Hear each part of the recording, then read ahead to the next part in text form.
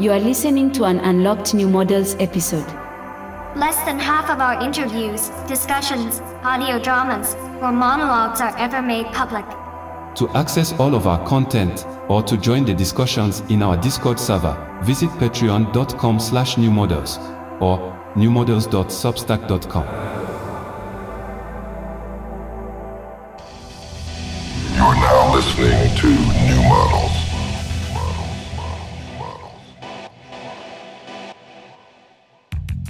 Welcome to New Models.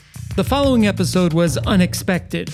We saw that a rather important figure was making a brief stop in Berlin for back-to-back speaking engagements, so we cold emailed them an invite to the podcast in the slim chance they would read it and have time for us. As well as being a science fiction novelist, journalist, and technology activist, we suspect Cory Doctorow has access to secret biotechnology that makes sleeping no longer necessary, or perhaps enables him to manipulate time itself, stretching mere minutes into hours or days without slowing down the speed of his thought. Because Cory did read our email and agreed to record with us. One of the most compelling cultural critics thinking about the evolving relationships among tech, media, politics, and capital, Cory Doctorow has been a guiding influence on New Models since its inception.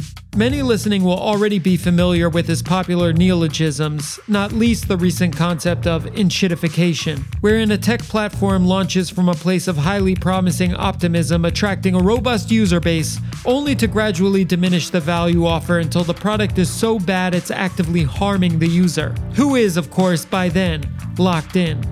Cory visited Berlin last week for the Republica conference to speak about choke point capitalism, his recent nonfiction title with Rebecca Giblin on tech's capture of creative labor markets, and as a book tour stop for Red Team Blues, an anti-finance finance thriller published this spring.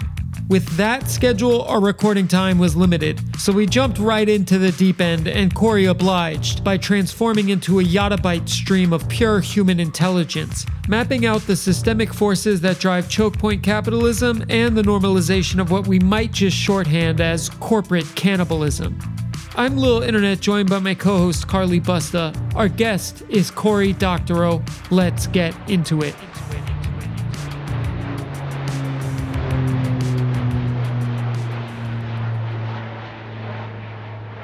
Okay, so we are recording today. We are so thrilled and lucky to be joined by the Cory Doctorow. Cory, welcome to New Models. Thank you very much. It's a pleasure. So you're in Berlin for the Republica conference and also as part of your book tour for your new fiction novel, Red Team Blues. But your most recent nonfiction book, Choke Point Capitalism, co-written with Rebecca Giblin, examines the monopolistic middleman model of the largest internet companies and how they've starved the creative industry for their own enrichment.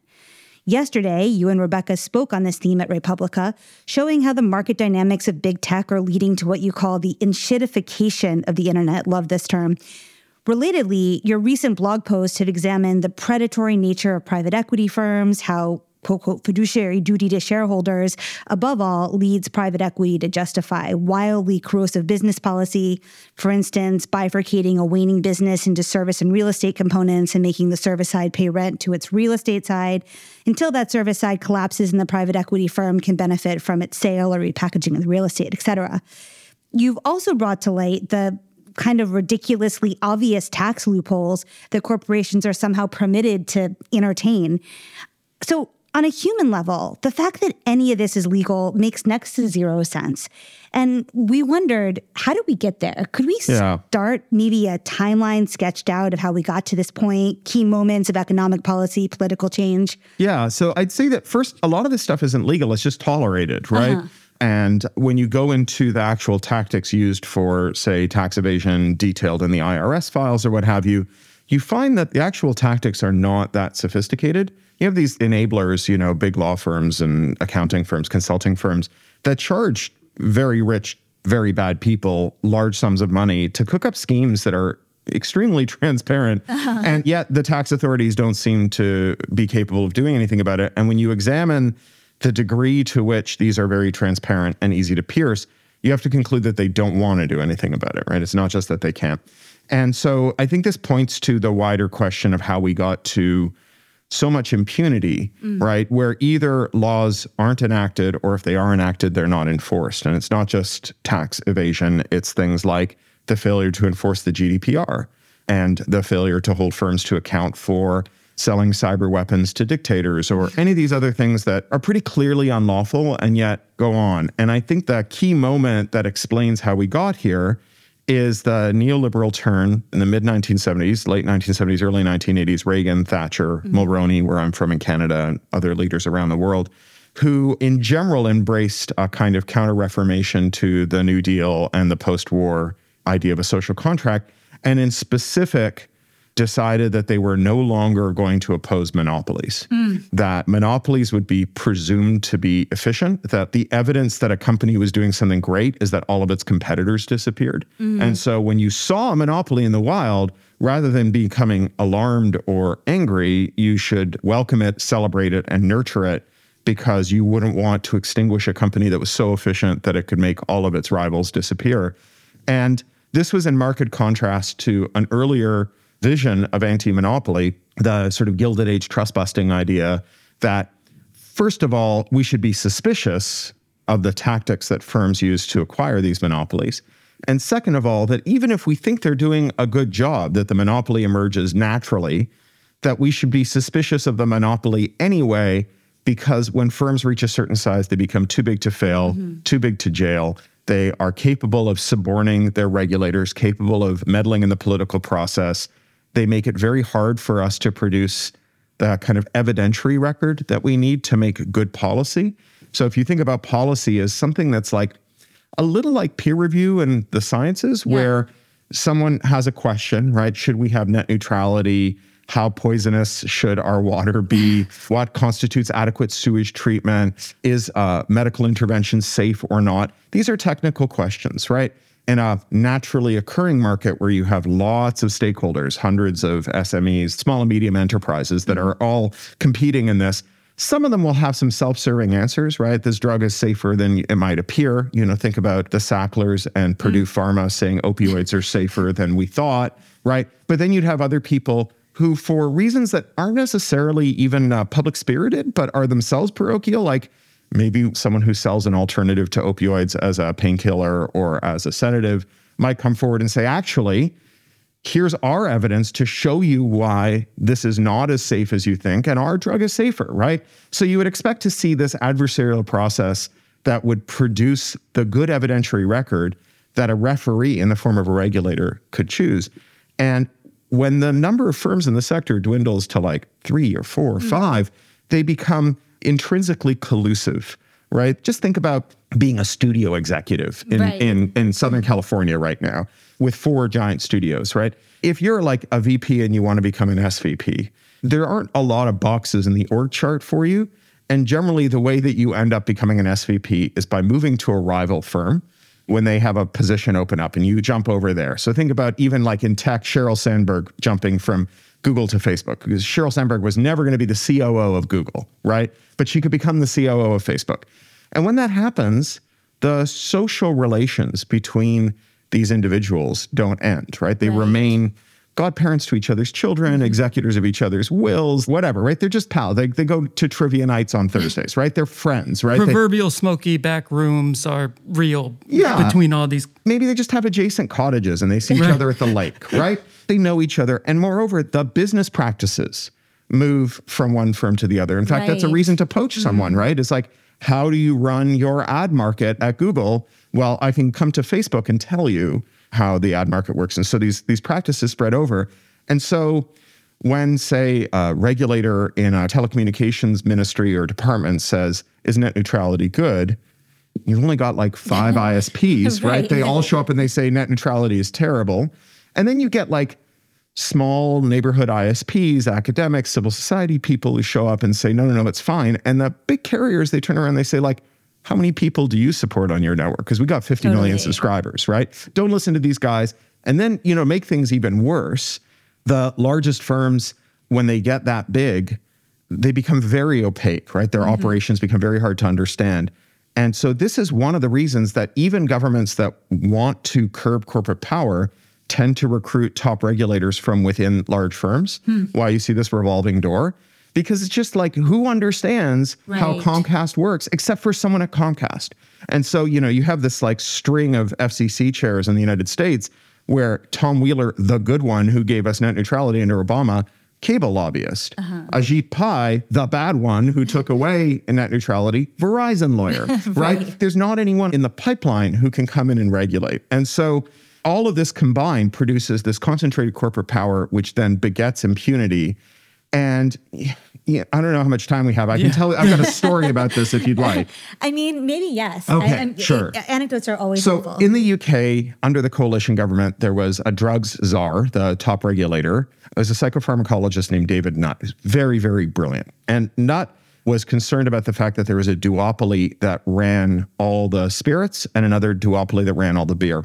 And that both of them had said in their shareholder disclosures that without binge drinking, they would not be in profit, right? That the margin all came from people who drank in unhealthy ways. This was an official government priority to curb it. And both sectors, spirits and beer, had developed their own self-regulated curriculum to curb binge drinking that wasn't working. And their argument was it couldn't work. Binge drinking is like a fact of life, and adults are making decisions, and they're bad decisions, but you can't improve those decisions through interventions. So Nutt, being a scientist, designed a randomized controlled trial where he put together his own curriculum, and he randomly either taught the drinks industry's curriculum or his own. And what he found was that he could seriously reduce binge drinking with his own curriculum. So they were either not trying hard or not very good or lying, right?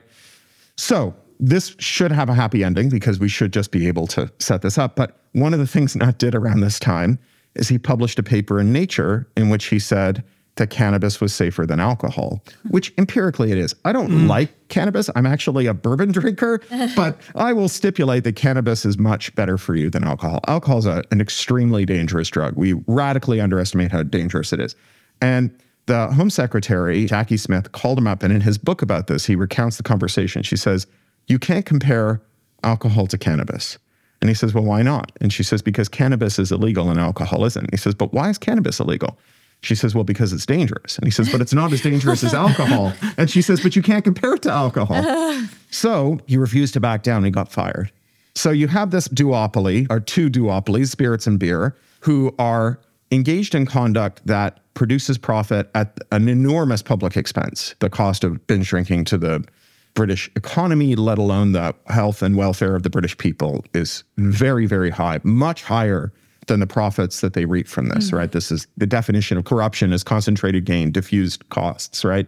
So these costs are borne by everyone. The profits are reaped by a small number of people. When someone comes forward to regulate them in a muscular way that would have limited their profits, they get them fired, right?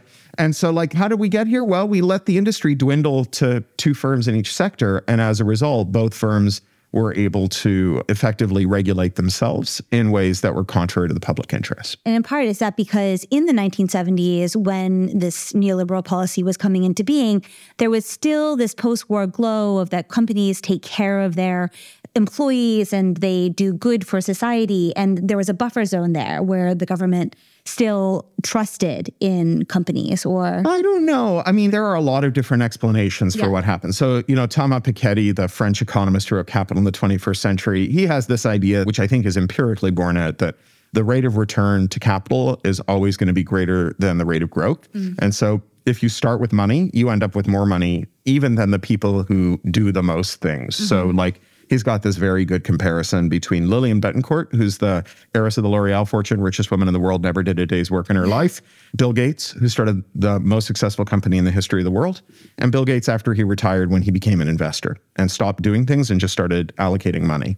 And so Bettencourt makes more money than Bill Gates over the period that Microsoft was founded to when Bill Gates retired. But Bill Gates makes more money than either of them when he stops doing things and just starts moving money around. Incredible. Right? And so the rate of return on capital is always going to be greater than the rate of growth, even under conditions of extremely high growth. And that means that people with capital will just get more and more capital until they have all the capital, and then they control their political outcomes. And he says, basically, the two wars were this orgy of capital destruction. Yeah, it wiped out all the poor people, but all the poor people only had 1% of the world's wealth in the Gilded Age. The 1% had 99%. If you wipe out 75% of the world's capital stock, most of that destruction necessarily is going to fall on the people who have the money, right? Willie Sutton, you rob the banks because that's where the money is. Right. And so the share of capital controlled by the top decile, the 10% richest people, falls by 1945 to this level where, in Piketty's view, they can no longer exercise political control. And then in the absence of sufficiently muscular redistributive policies in the 30 years afterwards, the 30 glorious years we celebrate as the golden age, the capital reaccumulated.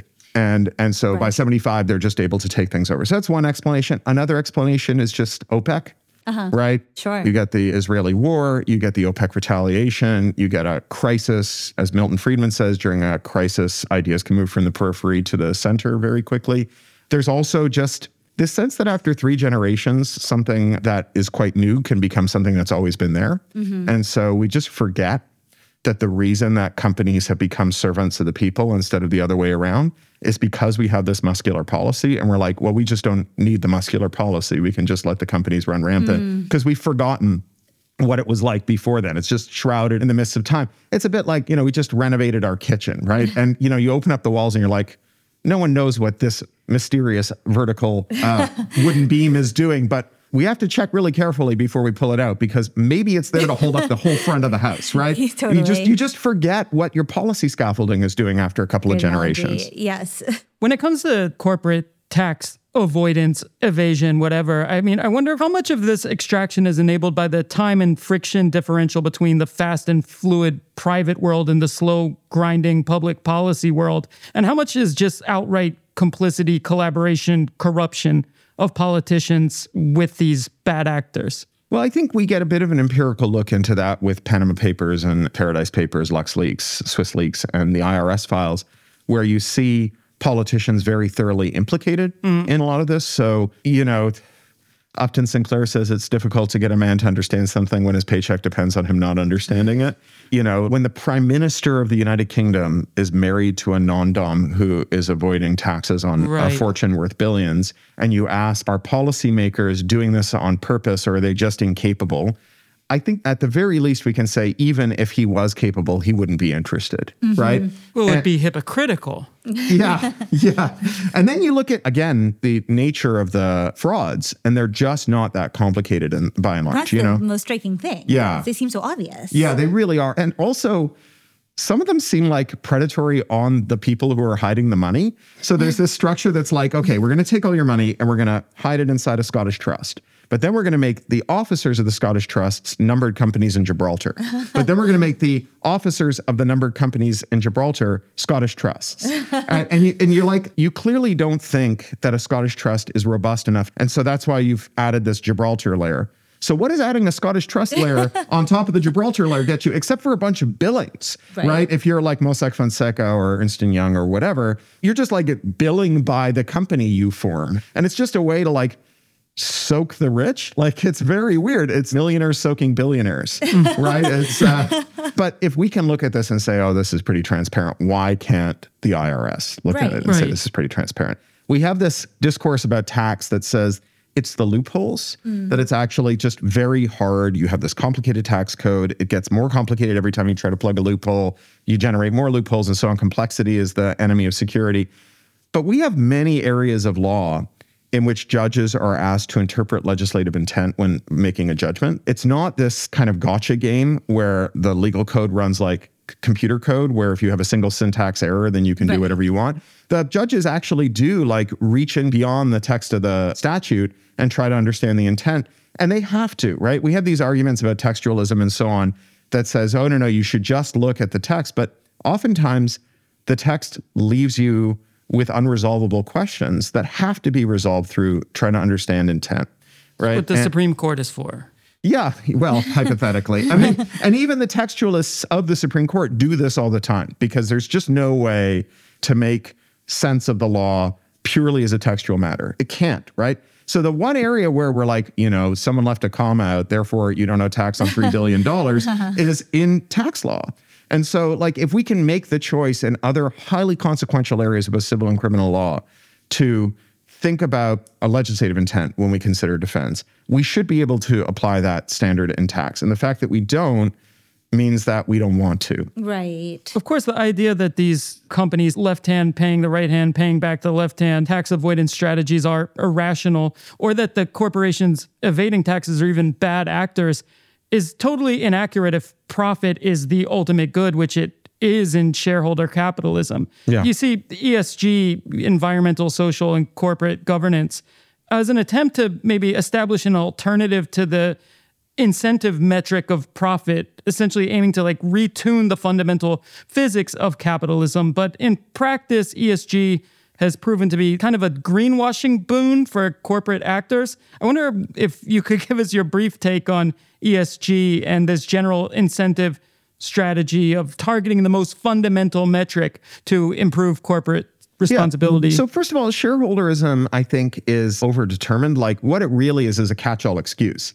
Because if I'm the manager of a firm spending my investors' money and I give everybody a raise, I can go to my investors and say, I gave everybody a raise because I think it'll make them more productive. I can also cut everyone's pay and say, I cut everyone's pay because I think they will continue to produce at the current level without needing more pay. Neither of these are empirically testable questions, despite what the Harvard Business Review would have you believe. Even if a firm does give everyone a raise and productivity goes up, or if a firm cuts wages, there's no way to say a priori which one's going to work. And even post facto, when you look back and you're like, profits went up, you can't even know for sure that the profits went up because of what you did. So shareholderism just becomes an excuse for doing whatever the hell you feel like, right? ESG, you're right. There's a lot of greenwashing in ESG. Carbon credits are kind of exhibit A here, just this fraud-riddled market for lemons where you have land trusts buying forests that are already wildlife preserves and can't be logged, but then saying we're never going to log this forest and getting a carbon credit. And then the forest burns down and the carbon credit continues to circulate, right? This is just fraud from top to bottom. And really, anytime you see a carbon neutral business, either they're lying to you or they have been lied to. That's just not going to happen. And there's an extent to which the 5 stages of grief, which I'm aware do not replicate part of the psychological replication crisis, but they're a useful framework for understanding things. It's bargaining, right? It's can't we just keep letting markets decide all of our capital allocation, all of our resource consumption, rather than having some kind of democratically accountable institution that does this?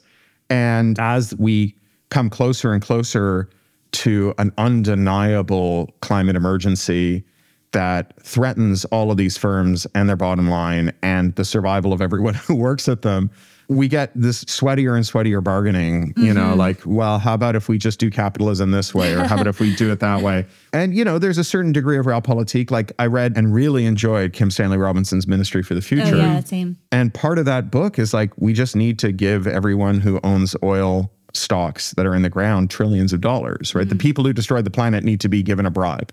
And I recoil from that idea. But on the other hand, maybe it will work. But then we've got people who are monsters, who are trillions of dollars richer, who can then use those trillions of dollars to do terrible things. So I don't know what the answer is, but I think that ESG really is at best bargaining, right?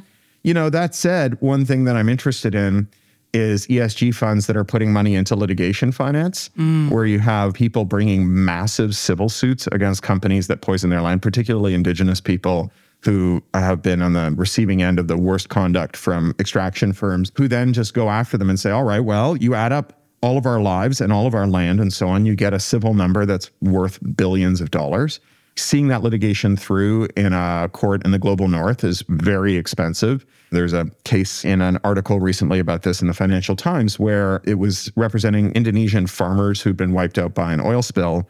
And they literally sent people around on motorbikes to these remote farms that had no roads to them. You have off-road to each farm to sign up each farmer to be a plaintiff in the suit. But then you get hundreds of millions or billions of dollars out of these firms. And what you're doing is, yes, you're getting some justice for the people who've been injured, although not as much as you would if it was just governments doing it and assessing fines and making them whole, because the law firm and its investors take a bunch of money out of the settlement. But what you're really doing is you are changing the market dynamics for literally toxic behavior, because some of those profits are not going to disappear into fines. They're going to show up in punitive damages. And then where you have regimes that allow you to get damages and cost, you get this very weird and interesting dynamic where the more the lawyer spends suing you, the more it ends up costing you when they win. Right. I mean, that's so interesting how you just framed that. I'd never thought of that before. That, okay, you can make bumper stickers and come out and protest and all that's fine and good and build community solidarity and that's fine. But what is most effective is to create some kind of legal body, which is like apples to apples to the corporate entities. And so transforming something that's incredibly dispersed and unorganized and showing it in parallel. Yeah. And incentives matter, right? Firms respond to incentives. They don't pollute because they're sadistic. They pollute because it makes them money. It's a cliche to talk about the death camps in Germany. I was just thinking of this analogy. But there was a very good review in the American Prospect of a couple of books about private equity that brought up the history of I.G. Farben's private death camp that was 4.5 miles from Auschwitz, which they originally had slave laborers from Auschwitz march to, but it was so unwieldy that they bought 25,000 slaves, preferentially children, from the Reich to live in this death camp. And this death camp was much deadlier than Auschwitz. The average life of a slave was only 3 months. The SS complained to Berlin about the cruelty of the death camp. And Farben did not do this because they were cruel, right? Auschwitz was the charnel house it was because of cruelty. Farben's camp was as cruel as it was because it was profitable. Right. Right? And there's a famous story when people ask the extent to which Nazism was ideological versus like sort of military nationalistic. There's this famous example where as the Reich is losing, they divert a gigantic amount of resources to shipping prisoners and concentration camp inmates to death camps to kill them at the expense of military defense of the Reich, right? So this is considered to be a very ideological thing, right? Even when it would have been in their best interest to stop killing Jews, they kept killing Jews rather than saving their own skin. So that's very clearly ideological. I don't think anyone would argue that Farben would have kept killing Jews if it didn't benefit them, right? They just kept doing it to the extent that it was good for them, and they did it in a way that was much crueler and more bloodless. And 24 Farben executives were brought up on charges, and all but 4 were acquitted, and their defense was shareholderism. Wow. Right? We didn't do this because we hated Jews. We did it because we had a duty to our shareholders to make as much money as possible. We were a for-profit entity.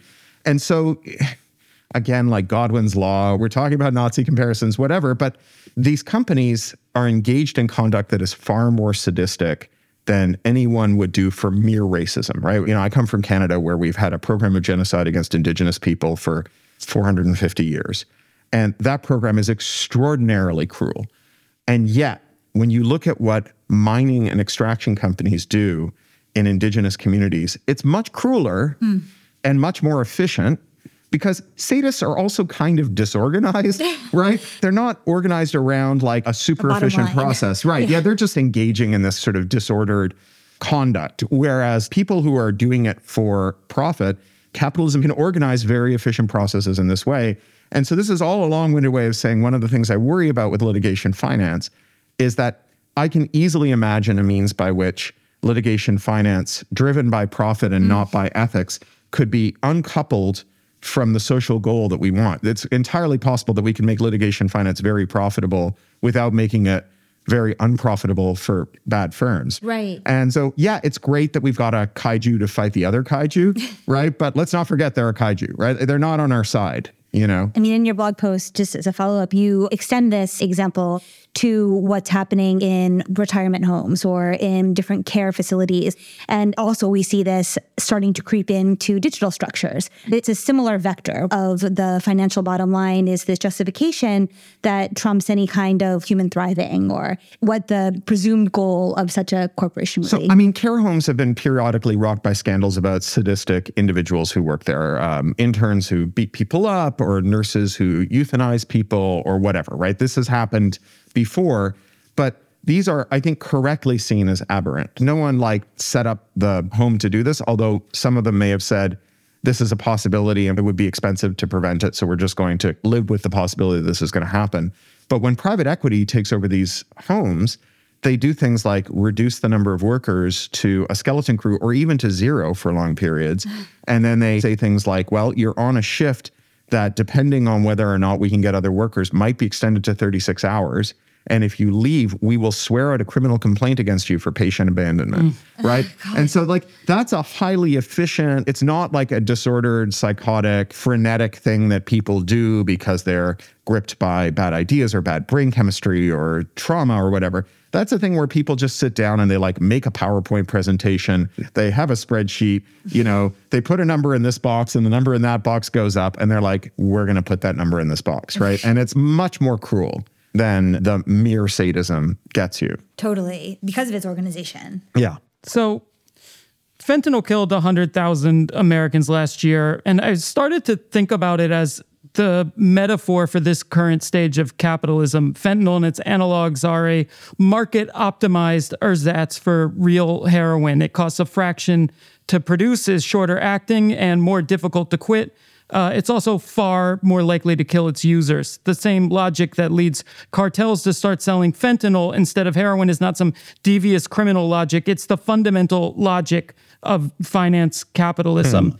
It's easy to think of the internet or metaverses VR as maybe a ersatz fentanyl version of life given to the masses as the real material reality is hoarded by the few. You have an uncanny ability to sniff out and make clear this myriad of economic exploits driving inequality and rewarding sociopathy. But I can't help but feel there's a more philosophical, ontological, or generally woo-woo aspect of our condition today that might actually require a more woo-woo solution. Same. I really enjoyed your essay titled The Swivel-Eyed Loons Have a Point, in which you express sympathy with conspiracy theorists in the UK. I mean, as absurd as QAnon is, Epstein really was part of a secret cabal of pedophile billionaires who really did manage to suicide him and get away with it. If you read conspiracy theories like myths or religious texts, metaphorically operating on many levels, you'll find some truths in them. And conspiracy theories are actually narratively and emotionally powerful enough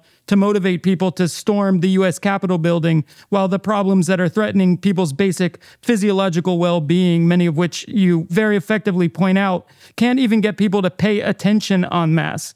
So finally, the question, is there a place for deliberate conspiracy theorizing to be like the propaganda or culture jamming of the 21st century? And to just extend, what kind of cultural, philosophical, spiritual tools do you think could actually get people to go through the painful process of metaphorically quitting fentanyl and actually doing something about the parasitic AI of financial capitalism and its CEO human agents that are slowly killing us and the planet?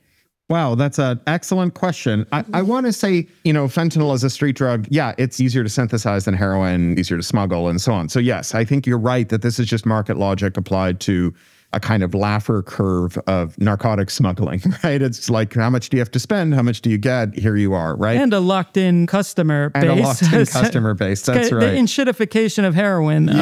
Yeah, very true.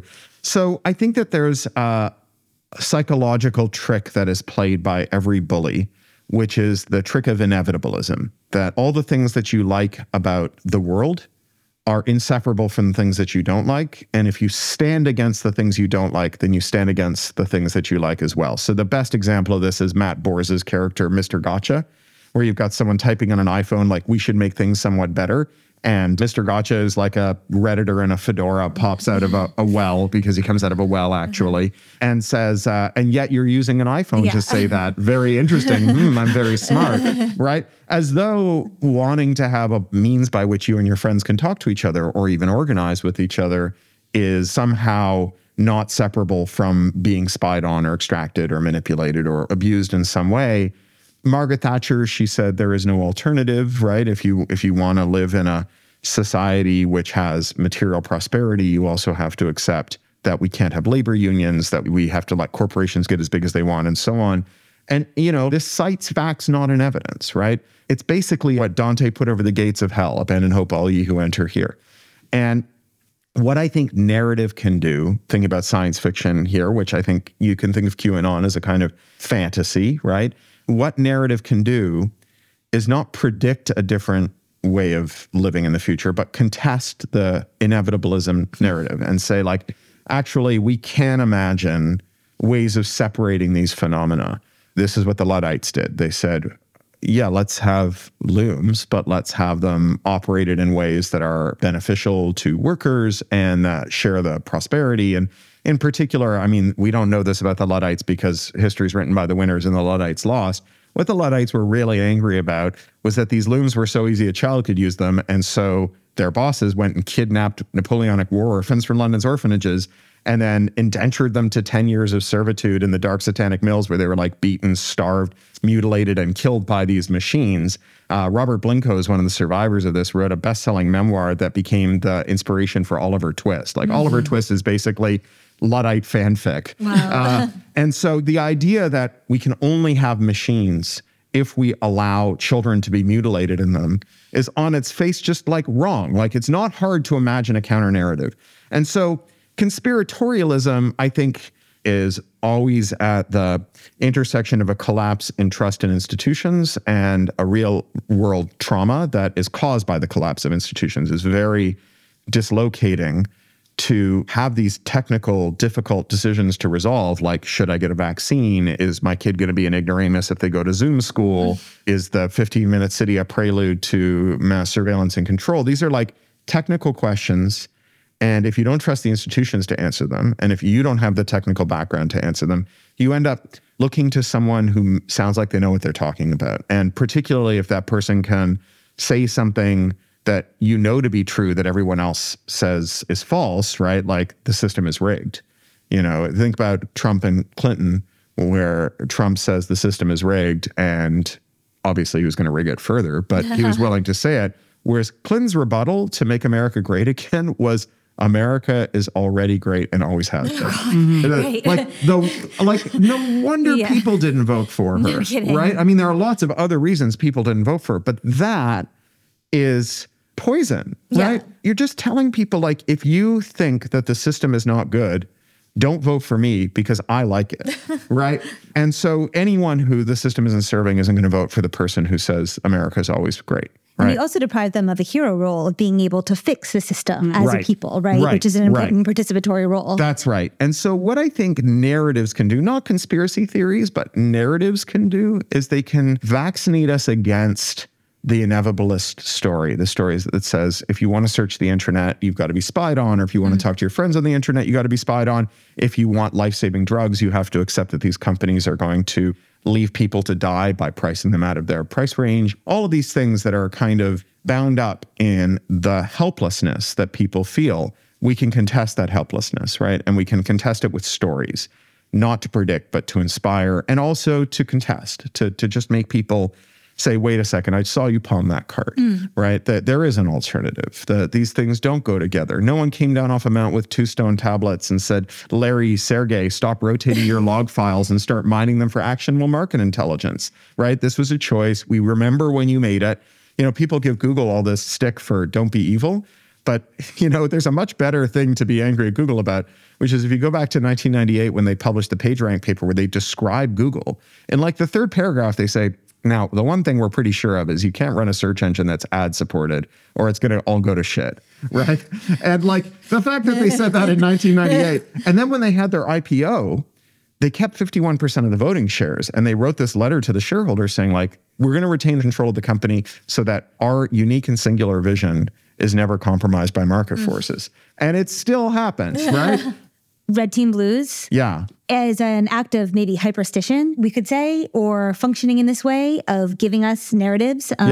It addresses cryptocurrencies, this idea of trustlessness, and the sort of ways in which we all have lied to ourselves, or people have in good faith maybe, but still there's a wetware issue in the trustlessness. Right. Do you want to just connect what we just said to Red Team Blues and your science fiction in general, which is a very important component of the work that you do? So Red Team Blues is a techno thriller. It's my latest novel. It's not a techno thriller in the sense that Bruce Sterling defines techno thriller, which is a science fiction novel with the president in it. The president is not in this novel.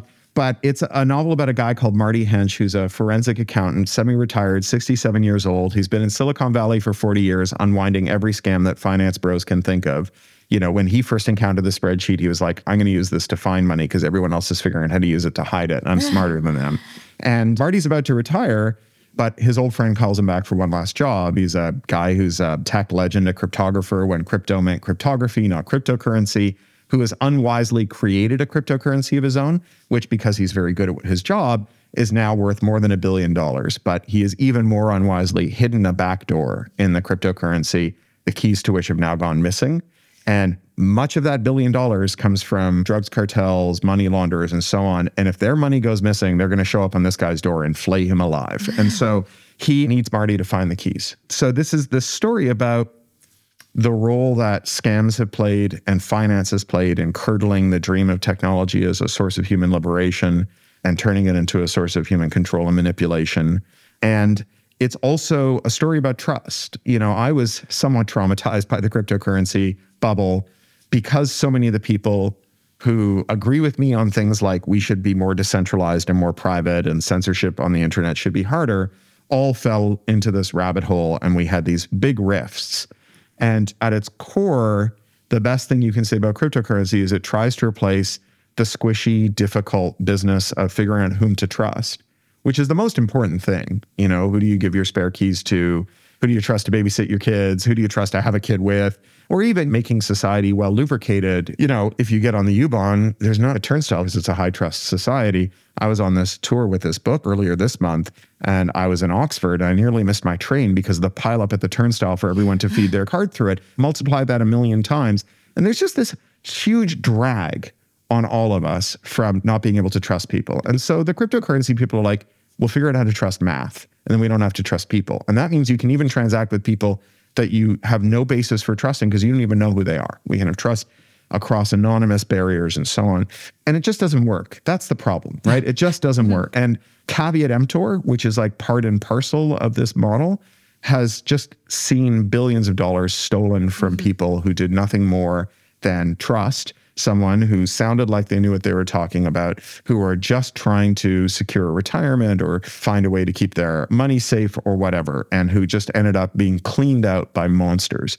And when you look at how the movement itself runs, it runs on solidarity, right? Like the watchwords of cryptocurrency, one is we're all going to make it, right? We're in this together. When you listen to people talk about why they love cryptocurrency, they talk about the community, the solidarity, the friendship, the camaraderie, all those things that build trust. And so this is like this very weird thing where people who are sworn to the cause of eliminating solidarity do so through this highly solidaristic means, and only really value this to the extent that solidarity is a piece of it. So when, you know, the Ethereum blockchain's first smart contract was hacked and $50 million was stolen from all the pioneers of Ethereum, they all got together and they said, you know, we've got this blockchain that we've built and it can never be altered, but we're all going to get together and split this blockchain and reverse a transaction that we've sworn we would never reverse. And if you look at the forensics on early years of Bitcoin, which is even more maximalist than Ethereum, there was a long period in which the biggest Bitcoin boosters who all knew each other had sufficient holdings that any one of them or a few of them in concert could have stolen all the Bitcoin. And they didn't, because even though their entire worldview is built around this homo economicus, take what you can get, caveat emptor, they also were just ethically committed to Bitcoin and did not undertake this action, even though it would have benefited them. So even the greed is good people don't act like greed is good. And Yochai Benkler made this observation once about the greed is good idea, which is that even if you go to Wall Street and go down to the playgrounds and you watch the stockbrokers having their toddlers play in the playground, they're shouting, "Timmy, share," right? And even though like their whole orientation is never do that, because like nobody wants to live with a 3-year-old who acts like an Ayn Rand character, right? It's like the worst thing you can imagine, right? Like so much of that upbringing is teaching them not to, right? Teaching them not to maximize individual utility and instead to think about the people around them and the duty they owe to them and fairness and kindness, right? And so Red Team Blues is about how much of what we love about technology is about maybe a little patrician or a little bit patronizing view where people really felt a duty to the internet and tried to take care of it. The book is dedicated to my late friend Dan Kaminsky, who's a security researcher who on 3 separate occasions found bugs that would have potentially shut down the whole internet and worked with a whole group of people to develop patches, distribute those patches, and fully patch all the core infrastructure before the bugs were revealed, right? Not because anyone was paying him, just because he felt this sense of duty to the internet, right? The history of the internet is just full of stories like that. And so despite the fact that finance has really done a curdling number on technology and the dream of technology for good, the underlying mechanisms are still all driven by kindness, duty, solidarity, trust. All those values that they claim can be jettisoned because markets can make them obsolete. Yeah, well, let's hope that this book inspires a bit of that kind of thinking on a macro scale. It's a great place to end. Red Team Blues is available anywhere you can buy books, more or less. I know you're also crowdfunding a audio version of this. No, it's already crowdfunded. Oh, it's already crowdfunded. It's out. Yeah, okay, Will Wheaton reads the audio. He does an amazing job. You can buy it Libro.fm, Downpour, even Google Play. They all carry it. But Amazon and Apple, which is just a front end for the Amazon store, they don't carry it. Got it. Well, we'll put all of the details in the show notes. Cory Doctorow, thank you so much for your time this morning in Berlin. And safe travels. Thank you so much for making the time. Oh, my pleasure. We'll have to crack open copyright and AI big data sets some other time. Exactly. Some other time. Thank you so much. All right. Thanks, guys. Ciao. Ciao.